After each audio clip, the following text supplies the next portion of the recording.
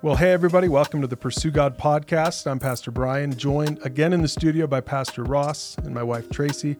So, guys, today we're going to talk about the big 5 spiritual disciplines. And full disclosure, we made this list up. Okay, so some people out there might be listening to this saying, there are so many more spiritual disciplines than these 5 things, and to which we would say, we agree with that. But these are the big 5. There are many more. We've got more you can learn about spiritual disciplines at pursuegod.org if you're interested.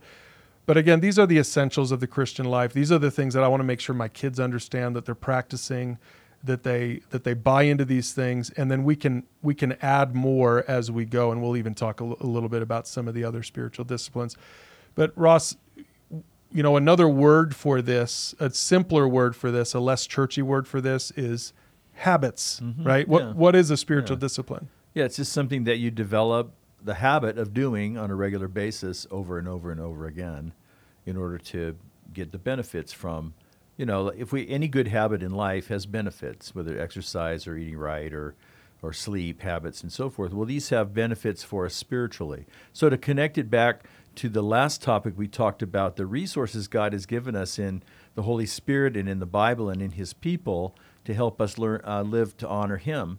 Well, the habits are ways of then connecting with those resources on an ongoing basis. And so that the more we build these into our lives, then the direction of our life begins to change. A foundation begins to get built like one stone at a time. And we start to find ourselves behaving differently as a result of putting in the time and the energy into developing these spiritual habits. Yeah, it makes me think of this verse from 1 Timothy 4, verse 8. It says, physical training is good, but training for godliness is much better, promising benefits in this life and in the life to come, right? So I think about the people who are really disciplined in their eating, like you said, Ross, in their eating habits or their workout habits. I know so many Christians who are they put hours in a day at the gym, and they don't have any training in godliness. There's no spiritual discipline in their life, even though they're really disciplined people. I also know some people who would say, well, that's not what I'm like in my physical life, so why would I need to do that in my spiritual life? I think we should probably talk to both groups of people. Like, it doesn't matter how disciplined you are and all the other things. Everyone should have these disciplines, right? Well, and I think the disciplines, again, like we talked about last week, it's that aligning with God and His way and to understand His heart for us more and more, to live out, to walk by the Spirit, like we talked about last week. So these disciplines just help to cultivate that relationship and connection and an understanding of who God is and what He wants for us. If we're never connected to Him, if we're never reading or spending time with Him, then how do we get to really know Him and therefore know what His best is for us? Yeah, we looked last time at the fruit of the Spirit, and I didn't mention this last time, and I'm glad now because it's better right now to mention it now. The difference in Galatians 5, Paul talked about the works of the flesh or the acts of the flesh and the fruit of the Spirit. I think it's really interesting that he uses those images, that the flesh, it is the works of your flesh, but when it comes to the Spirit, it's not the works of the Spirit or the acts of the Spirit or the checklists of the Spirit. It's the fruit, like you mentioned last week, Ross. It's the fruit of the Spirit that just naturally comes out of your life because you're connected into God in the spiritual discipline, in these spiritual disciplines. And by the way, we have a whole series called Breakthrough Disciplines. We'll make sure to put a link to that. And if you want to take a deeper dive on spiritual disciplines, that's what that whole series does. But for today, we're just going to give you these sort of top 5 spiritual disciplines that you should start practicing in your life. If you're not doing it already, you should do it. You should start doing it today or tomorrow. And maybe if you are starting to do some of these things, I hope you'll get some tips from us as we just kind of pull back the curtain a little bit and expose our own spiritual lives and our own spiritual disciplines and how we do these things. So number 1, the first spiritual discipline, Jesus did it, Paul did it, Peter did it, all the early disciples did it, is prayer. It's making a habit of talking to God, not with fancy words, but like He's right there next to you, setting some time apart focused prayer every single day, right? And so let's talk a little bit about how we do that, guys. How do you guys pray in your lives? Well, a couple things. One things I've observed over the years that it's like my relationship with God is analogous to a relationship with my spouse or some other person that's important to me. And so in my marriage, we have deliberate times that we spend together. We have date night, whatever. And then we also have spontaneous. We're just together in the house. We're together on an errand, doing something, playing a game or whatever it is. So I think that's helpful in terms of my relationship with God. I want to have dedicated times that are set apart for Him, where the rest of the world is tuned out and we're just focusing on Him.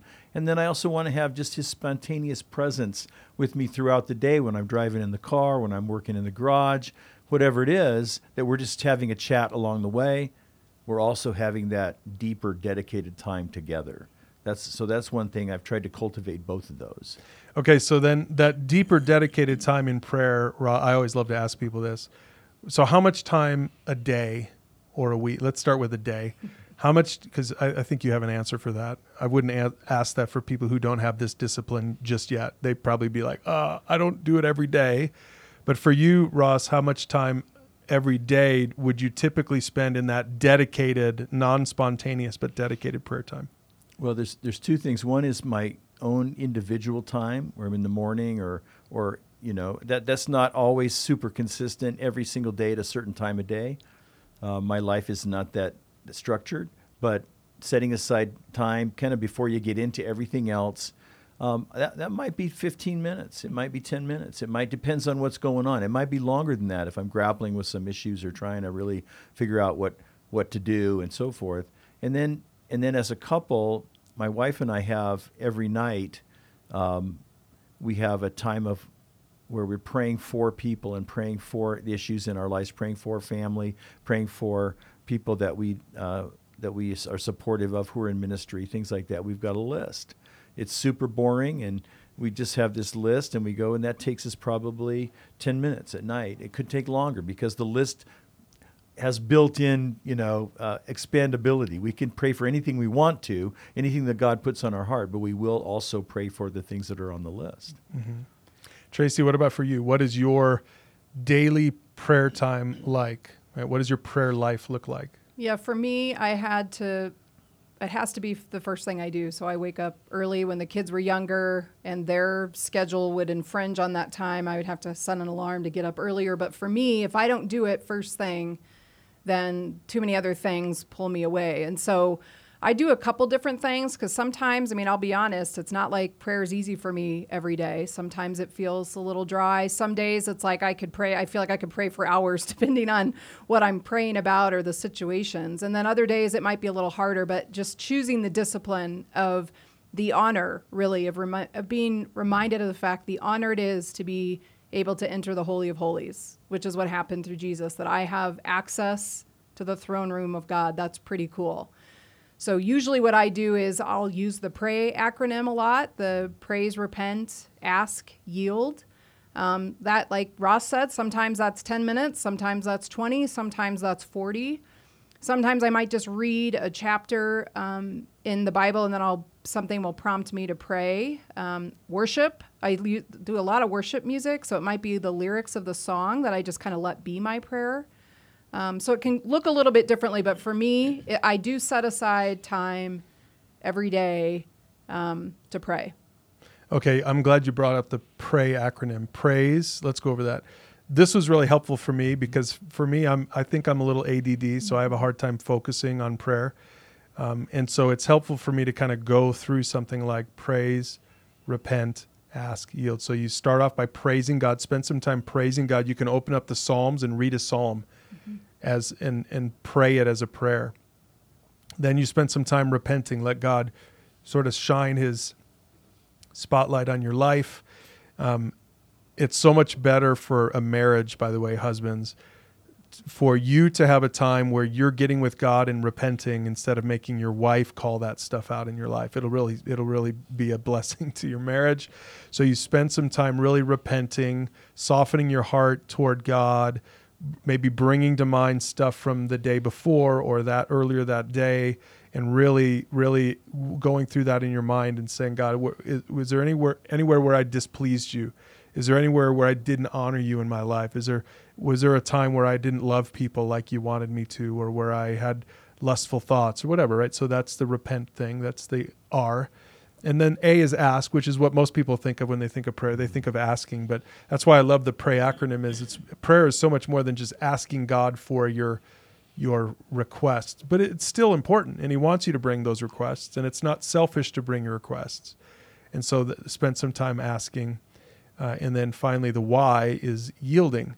And yielding is where you finally are going to, everything you've been doing so far is talking. You've praised God, you've repented, you've been asking for things.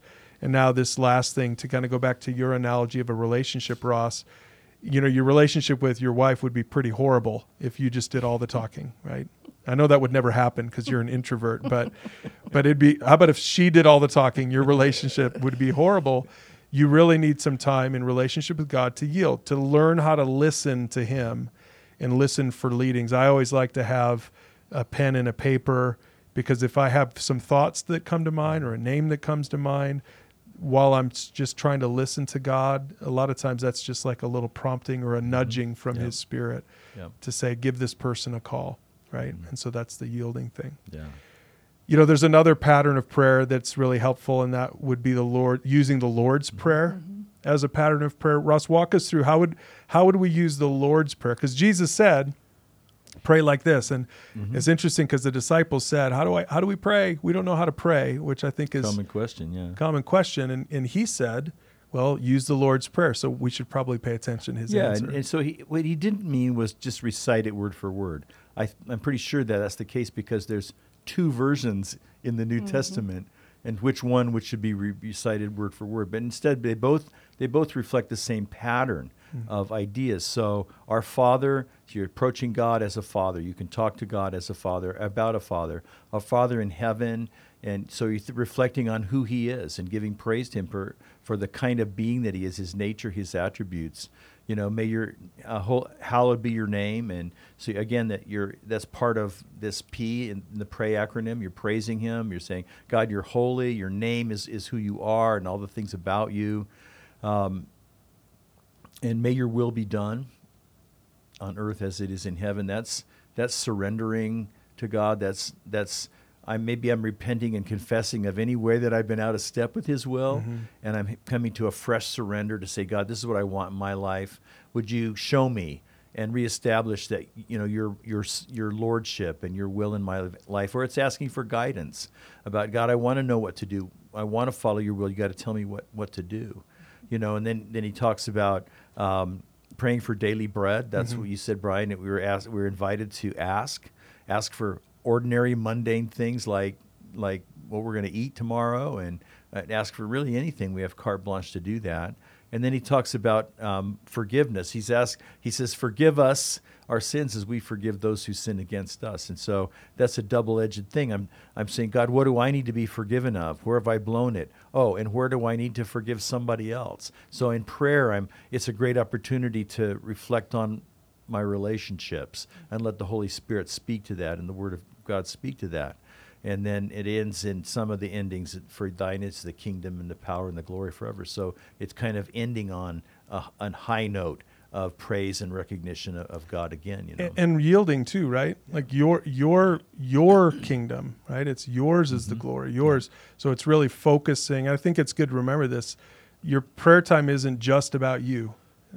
I mean, it's going to be a little bit about you, and God gets that. And he's good with that, and he loves us, and he wants a relationship with us, and he wants us to sometimes bring even stuff that might even feel petty to some people. He's okay with that. He's not a mean, judgmental God, but it should be more than just about, again, just the asking. It should be about his kingdom. It should be about really prayer more than anything in my mind is about aligning my will with his will, not the other way around. Right. It's not about aligning his will with my will.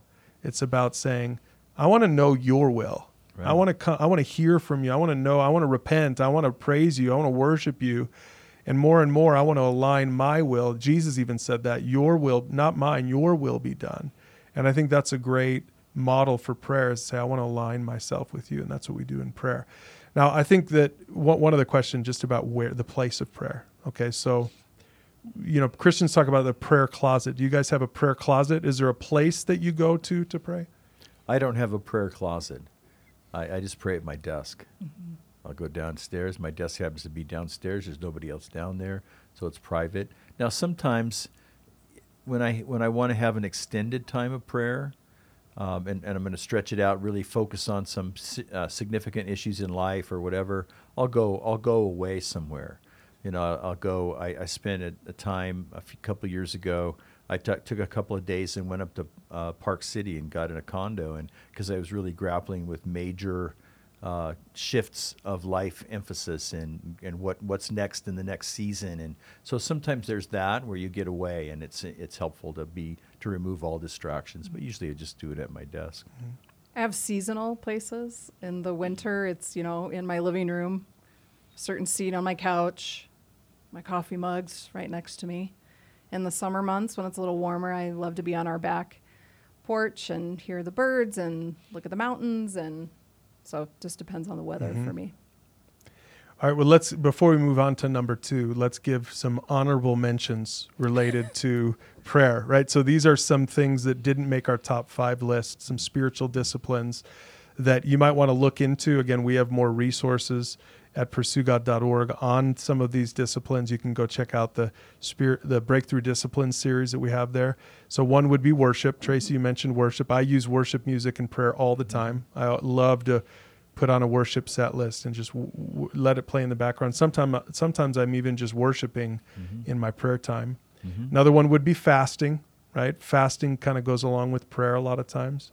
Another one would be solitude, the spiritual discipline of solitude, getting alone, which I think is really important in our busy culture, to have some time where you get alone. Right, and related to that might be a discipline of silence as well. Yeah. I stop talking and I shut out all the noise. Right. And then another one of my favorites is, I don't know, it probably has different names, but slowing, which is related to Sabbath. It's related to rest. Slowing, one of the things that I've learned to do is to take the longer route. I go golfing with my buddies on Thursday mornings, and I like to take the longer route there. And it's kind of a back roads, and it's just peaceful and it's quiet. It takes a little bit longer. And it's just a good discipline for me to say, I'm not going to be in a hurry. I'm not going to hurry to get there. And I'll put worship music on, and I'll use that as prayer time for me. So that's my car is in those moments a prayer closet for me. And what those all have in common is that they really all reflect this idea of really meeting individually with God on a more profound basis. Right. That's why I put them all under prayer. Those are all, I would say, they're related to the broader spiritual discipline of prayer. Okay, let's move on to the second spiritual discipline. Probably everybody's going to guess this one. These first two, everybody's going to guess. Bible study. The spiritual discipline of Bible study. This is something you should try to do every day.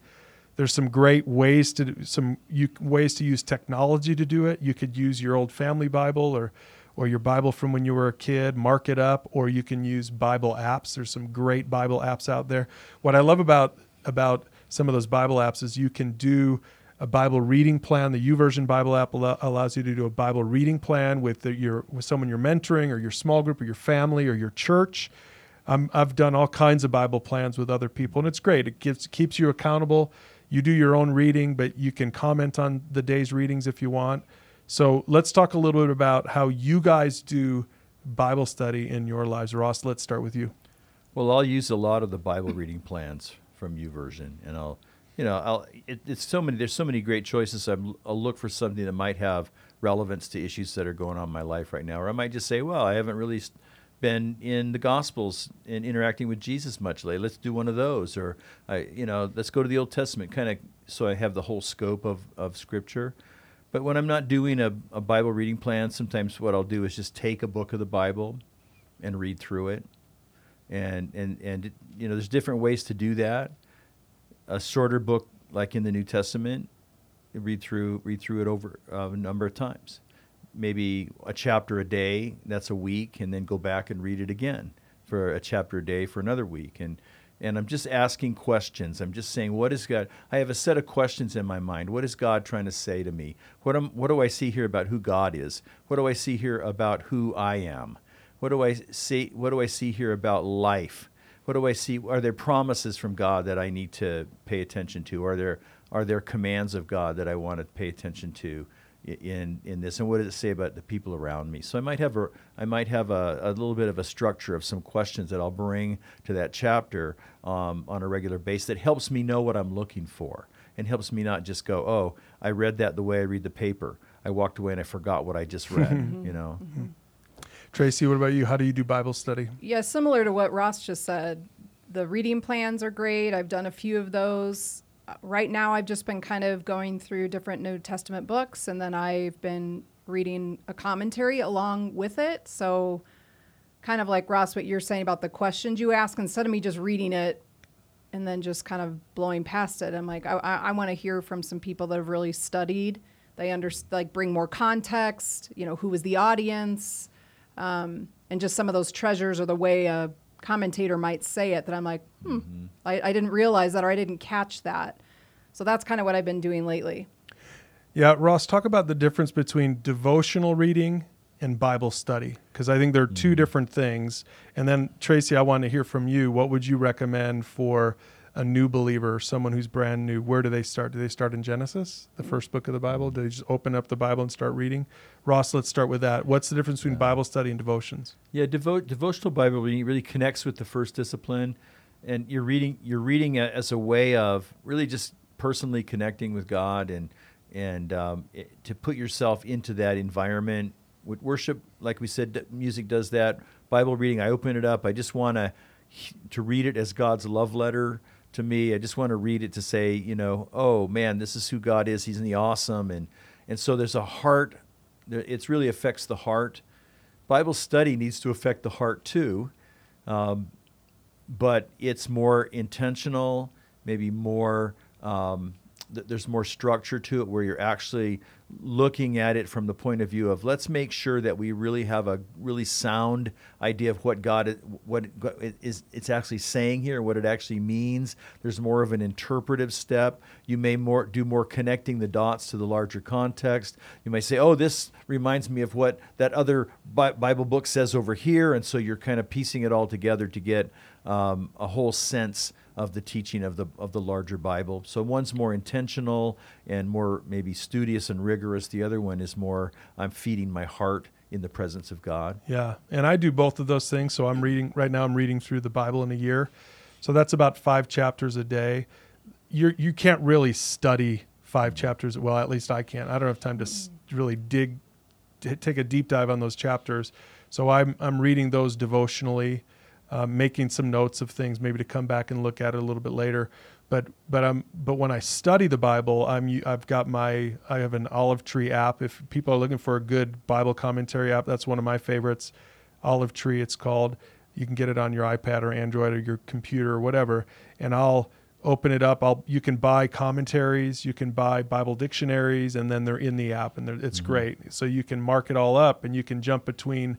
So I can pull up Matthew 7, and now on the left half of the screen, I've got the text, and then on the right half of the screen, I'll open up the commentaries that I'm looking at, and I'll jump through 5 or 6 commentaries. So I'll do a lot of Bible study when I'm prepping for a sermon, obviously, right.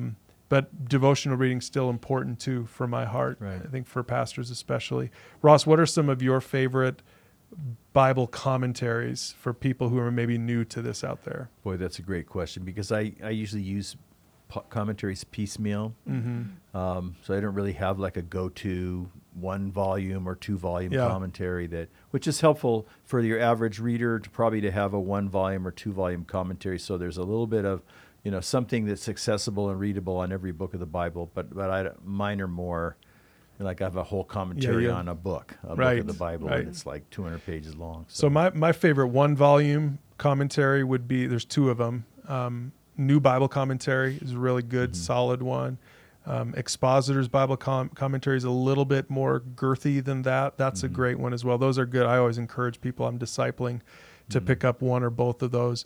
You know, you can get a study Bible, and that's that's a great point. Yeah, it has commentary built into it already. Yeah. It just won't be quite as extensive as a separate one-volume commentary, right? That is a commentary on the whole Bible, usually a lot more on the New Testament. If it's a one volume, it's Right. probably going to be a little heavier on the New Testament than on the Old Testament. So, Tracy, what would you say to someone who's brand new to this, and we have people in our life that we're discipling, and they just come to faith, they've never really read the Bible before, it's a big book, it's intimidating, where should they start? Yeah, we always encourage people to start the book of John is probably good. Just get into the Gospels and get the story of Jesus and his ministry and his miracles, and then that gives you context as it launches then into Acts and the history of the early church and just these apostles and their teachings. So to me, probably starting in the Old Testament is going to be might set you up for failure in some ways. Some of those books can be pretty dry and hard. I mean, the Old Testament's very important because it points all to Jesus, and there's beauty in the Old Testament. But if you're just getting started, I'd say the Gospels, specifically the Gospel of John, I think would be your best bet. Yeah, and the reason is because it's the last of the four Gospels. So if you start there, I always tell people that same thing. Yeah. Then you can just keep going all the way to the end of the Right. Bible. You'll go John and then Acts and Romans, etc. Ross, one last question on Bible study. Did the early Christians do this? Did the disciples do this? Did they have Bibles? Did they have Bible apps like what we're talking about? That's a great question. They didn't even have printed Bibles. But in the Jewish culture, which is the New Testament takes place in the Jewish culture, as children who were raised in Judaism, they did extensive Bible memorization. And so that's how they had it at hand. Now, there would have been a copy of the scriptures, which for the first century church would have been the Old Testament scriptures, because the New Testament was being formed at that point in time. They would have had a copy of those in every synagogue so that they would have something that they could reference to. But it's not like a lending library where you just go down and, and check it out and take it home for 2 weeks. Right. Okay, but there was one group that was famous for Bible study in the New Testament. The average person couldn't do Bible study, but there was one group that did Bible study, but Jesus didn't have very kind words for them. Well, really, the Pharisees in the New Testament probably had more access to the scripture than other people did, the religious professionals. Some of them were trained theologians, you might say, and to use our common language. And Jesus said, you study the scriptures thinking that you're going to find eternal life, but he said the scripture should have revealed me to you, and it didn't. So there's something wrong with your Bible study, right. I guess, right? Right? And I think that's a good warning to us as we check this one off on our list. It's a good habit. We all do it. We encourage people to do it, but don't let it just become what it was for the Pharisees. Mm-hmm. It's not just about information. It's not about puffing yourself up with knowledge and feeling good about yourself and how many Greek words you know. It really is about finding Jesus in Scripture. It's about loving him, loving God more, and loving people more as a result of your study of Scripture. Yeah. That's what the Pharisees were missing. Okay, spiritual discipline number 3 that made our list. Drum roll, please. We're going to call it connection. And when we were growing up, we called this fellowship, but we're using a little bit of a newer word. This is where you are connecting to other Christians. You find a healthy local church. You join a small group. You meet with a mentor. This is what we call connection. This is a spiritual discipline that is so important in the life of every single Christian. Hebrews 10:25 says, "And let us not neglect our meeting together as some people do, but encourage one another, especially now as the day of his return is drawing near." Is it legitimate to call connection or fellowship? Is it legitimate to call it a spiritual discipline? Well, it raises the underlying question, why spiritual disciplines? They're disciplines because they don't necessarily come naturally to us. Mm-hmm. And so, how many of us, like when we're on vacation somewhere, we go, oh, it's Sunday, well, let's go to the beach, because there's no expectation, nobody's going to know we weren't there, or whatever. It takes a little bit of discipline to get up, to get ready, to go drive down to, and to connect and take the time. And so, it is a discipline, because if left to ourselves, then we might be prone to not do it. Yeah. And to me, the connection piece is part of our accountability. It's part of that, like you said, Ross, that uncomfortableness of being in a small group with people that know a little bit more about me than just what I might project on a Sunday morning, serving on the coffee team or something, right? That there's something about that practice, that discipline of being around people and sharing struggles and prayer requests and being there for other people is just part of what develops our heart of loving people. We need people. Yeah, and related to this spiritual discipline is another spiritual discipline that didn't quite make the list, but it would be serving. In particular, serving in your local church. I think it's really important. We love it at our campuses, at our churches, when we see whole families coming and serving together as a family. It's such a valuable thing for mom and dad to model that for your kids. We're a part of this community. We don't just come in, take, watch the show, and then leave. Mm-hmm. If that's how you do Sunday morning, then you're missing the spiritual discipline of connection. And so serving is a part of the spiritual discipline of connection. Yeah, because in a larger church especially, you can come in and never connect. You can be there physically but never connect in any really meaningful way.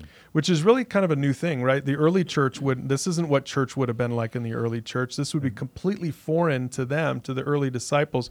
I'm sure they would have a thing or two to say about some of our megachurches. Not saying megachurches are wrong. Not at all, because there's a next step you need to take in order to actually connect. Right. Yeah. They might like the coffee. I wonder, they might. The first early church, they probably didn't have coffee back then. Yeah, that's good. Well, they might like the shoes and the less stinky feet. All right. Number 4. Okay, so we've talked about prayer, Bible study, connection. And number 4 is giving, is financial giving. And we're going to talk a little bit about whether the tithe is a biblical mandate or not. A lot of Christians give 10% of their income to their local church. And then above and beyond that, they give to other Christian charities. And I love this passage in 2 Corinthians 8. Paul writes to the church in Corinth. He says, since you excel in so many ways, in your faith, your gifted speakers, your knowledge, your enthusiasm, and your love from us. So he's basically saying you're really good at all these things. But he said, I want you to also excel in this gracious act of giving. So apparently the Christians at Corinth didn't get the memo that giving was a spiritual discipline that everyone should practice and exercise.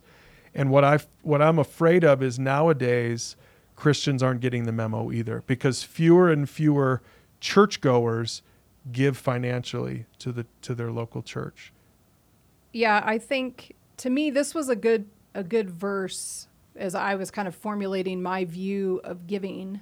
Because I feel like I grew up in a home, my parents were givers. I don't know how much they gave, but I understood that they gave money every month to their church. But for me, once I became a young adult and then as we got married, that idea of growing in the grace of giving, like the privilege it is for us to give to God's kingdom. Again, for all these things that we've talked about, that boy, are we quick to grasp the gift of salvation and saved by grace and these beautiful gifts that God has given us for free. But yet in our time or in our obedience or with our money, we're kind of chintzy and cheap toward God. Like how sad that is. So for all of you guys out there, to think about your giving, not in terms of, what do I have to give? Or what do I have left over after all these other things I want to spend my money on? But to grow in the grace of giving by saying, God, I want to honor you and show you that you're my priority, even in my money and the way I spend my money, just like the way I spend my time reading my Bible and praying. So Ross, so let's talk percentages. Is the tithe, which means 10%, is that a biblical mandate for Christians today? Or is that part of the old law? Or was that even a part of the old law? Well, it's a great question. I don't believe it's a biblical mandate for today. I think it was part of the Old Testament law that we're not under anymore. It's interesting, though, when you look at all the provisions of the Old Testament law, it adds up to be more like about a third than a tenth to the different kinds of tithes in the Old Testament. To me, I grew up in a religious system where the tithe was mandatory, and you were highly held accountable to that. And so I had to learn, coming to faith in Christ, how to approach that differently. What was the biblical perspective on that? And so, I've always gone to 2 Corinthians chapter 9, where it says, you must each decide in your heart how much to give. And don't give reluctantly or in response to pressure, for God loves the person who loves cheerfully. So the Bible gives us this incredible freedom to determine what is a real reflection of our heart toward God. Like you were saying, Tracy, in gratitude to what God has given to us. And people might read, don't give reluctantly or in response to pressure, will say, well, I'm a little reluctant, I shouldn't give anything. No, I think it's saying, change your heart about giving, but you get to decide. Now, in our own experience, 10% has always been a benchmark for us, but it's not the goal. It's always been kind of the starting line. Mm-hmm. So we've always typically given 10% to our local church that we're part of, and then as God has given us means and opportunity, we've given to other missionaries and other ministries in the community or globally beyond that as well. Mm-hmm. Yeah, that's how we do it, Tracy. We give, and I remember years ago when we were first married, we were called out on this by a pastor. He said, hey, you guys aren't giving. I don't think you're giving like significantly enough. And it was, I mean, probably embarrassing for us. And honestly, we were young and I hadn't really thought about it. I think I didn't see giving as a discipline. I gave when there was a missionary, when the plate happened to be in front of me and I happened to have some cash in my pocket. It was very haphazard. Mm-hmm. It was not planned. It wasn't structured. It was not disciplined. It wasn't a spiritual discipline for me before we got married, Tracy. Then when we got married, it still wasn't really, we were pretty poor and it wasn't really a discipline in our early budget, mm-hmm. but now it is, and it has been for quite a while. And it really, we do want to grow in the grace of giving. And so now, Ross, we also give minimum 10% to our local church. We give probably another, I don't know, Trace, 5 to 8% beyond that to other ministries, missionaries, Pursue God. Mm-hmm. So we give generously, and we're honest with our kids about it. We want our kids to know it because we don't want our kids to get ripped off and to be consumeristic. We want our kids to be givers too. Yeah, and I think the giving thing can connect to the connection discipline too, that if you're plugged into a local body and you're seeing people and you're seeing the influence that your local church has in your community, or the kinds of families that are being blessed through the kids ministry or the youth ministry or whatever, like it becomes like you're a part of something bigger, and you want to let your money be a part of furthering that mission, that ministry. Mm-hmm. Yeah, and I would say to the person out there who's listening to this saying, "Oh my goodness, 10%? Is that pre-tax or post-tax, right?" And for us, it's pre-tax. Like we give 10, so it's much higher. We used to get, when we would do like TurboTax, we would get flagged every year when we would do it because they're like, "Are you sure this is right?" The percentage it's out of whack that we gave most people. Yeah. For most people. Yeah. And so we were getting flagged like, "No, the IRS is going to come after you because this isn't normal." But what I would say to a new Christian is, okay, then start at 2%, mm-hmm. and then grow in the grace of giving. Next year, give 3%, and then 5%, and eventually you'll get to the benchmark of 10%, and hopefully even beyond it. Yeah, and God will prove over and over again that He can supply what you need if you decide you're going to give some away for His purposes. Yeah, I've heard it said before, you're never going to outgive God. And that's the truth. Like, you might look at your monthly budget, what you bring in, what your bills are, what your entertainment, the things you enjoy to do, your hobbies. Like, I can't afford it. I don't have any money for that. But I promise you, if you grow in that act of giving, if you give sacrificially and practice the discipline, you'll see that, in the end, God will bless you in other ways, not necessarily financially, but just you will be blessed more than had you held on to that to spend going to the movies more or something. So here's my challenge in terms of this spiritual discipline. I want you to think about your budget, and just in general terms, and I want you to rank the top 5 things that you put money toward in your budget. Probably mortgage is going to be up toward the top, or rent. Yeah, maybe a car payment, groceries, whatever. So categorize your stuff. And where does giving fall? All of the giving all the charitable giving to your local church, to organizations, nonprofit organizations or missionaries, whatever. add all that together, where does that fall on your list? And my challenge to you when it comes to growing in the grace of giving is to move that number up a notch every year. Move it up a notch every year. And really work toward making that the number one thing on your budget, on your list every year. And some people might think about this and say, oh man, I had so far to go, or I couldn't even imagine thinking of your mortgage. Some people probably say, I couldn't even imagine giving more than that in giving. And I just want to say you can do it. Yeah. You can do it. It can be done.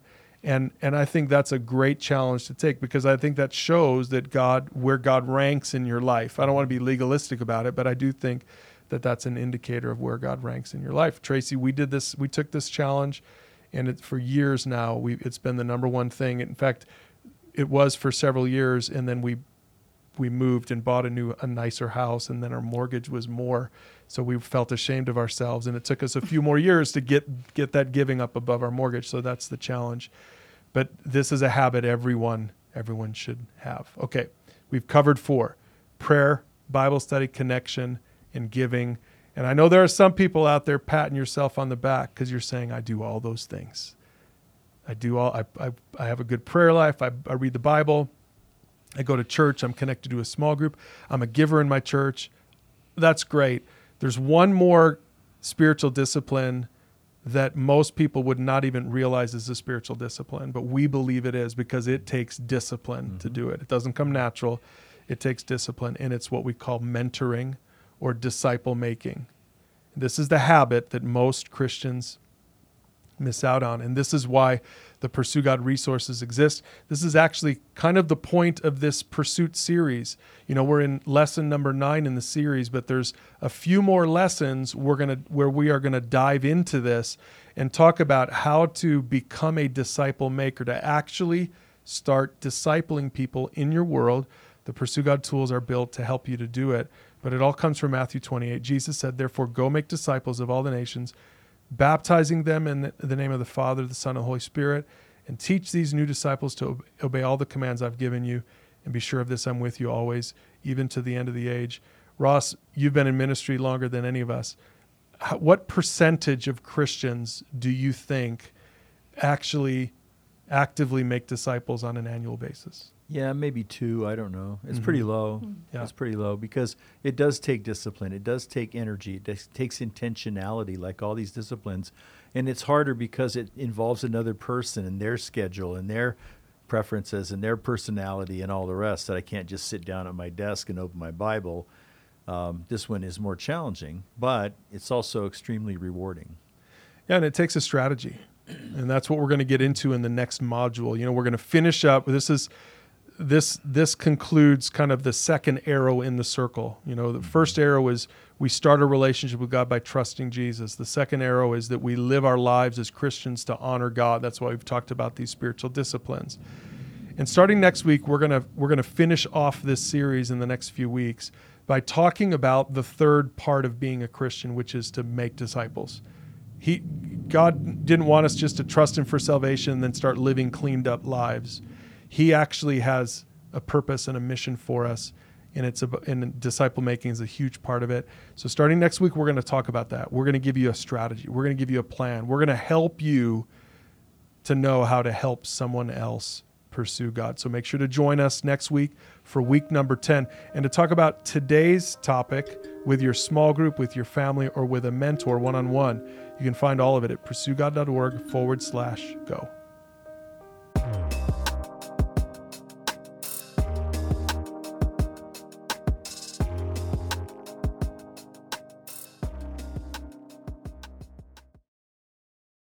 Hey listeners, this is Brian Dwyer reminding you to rate this show on your favorite podcast app. That really does help us when you do that. That way more people can discover this podcast and start listening. And also, don't forget to share the podcast with a friend.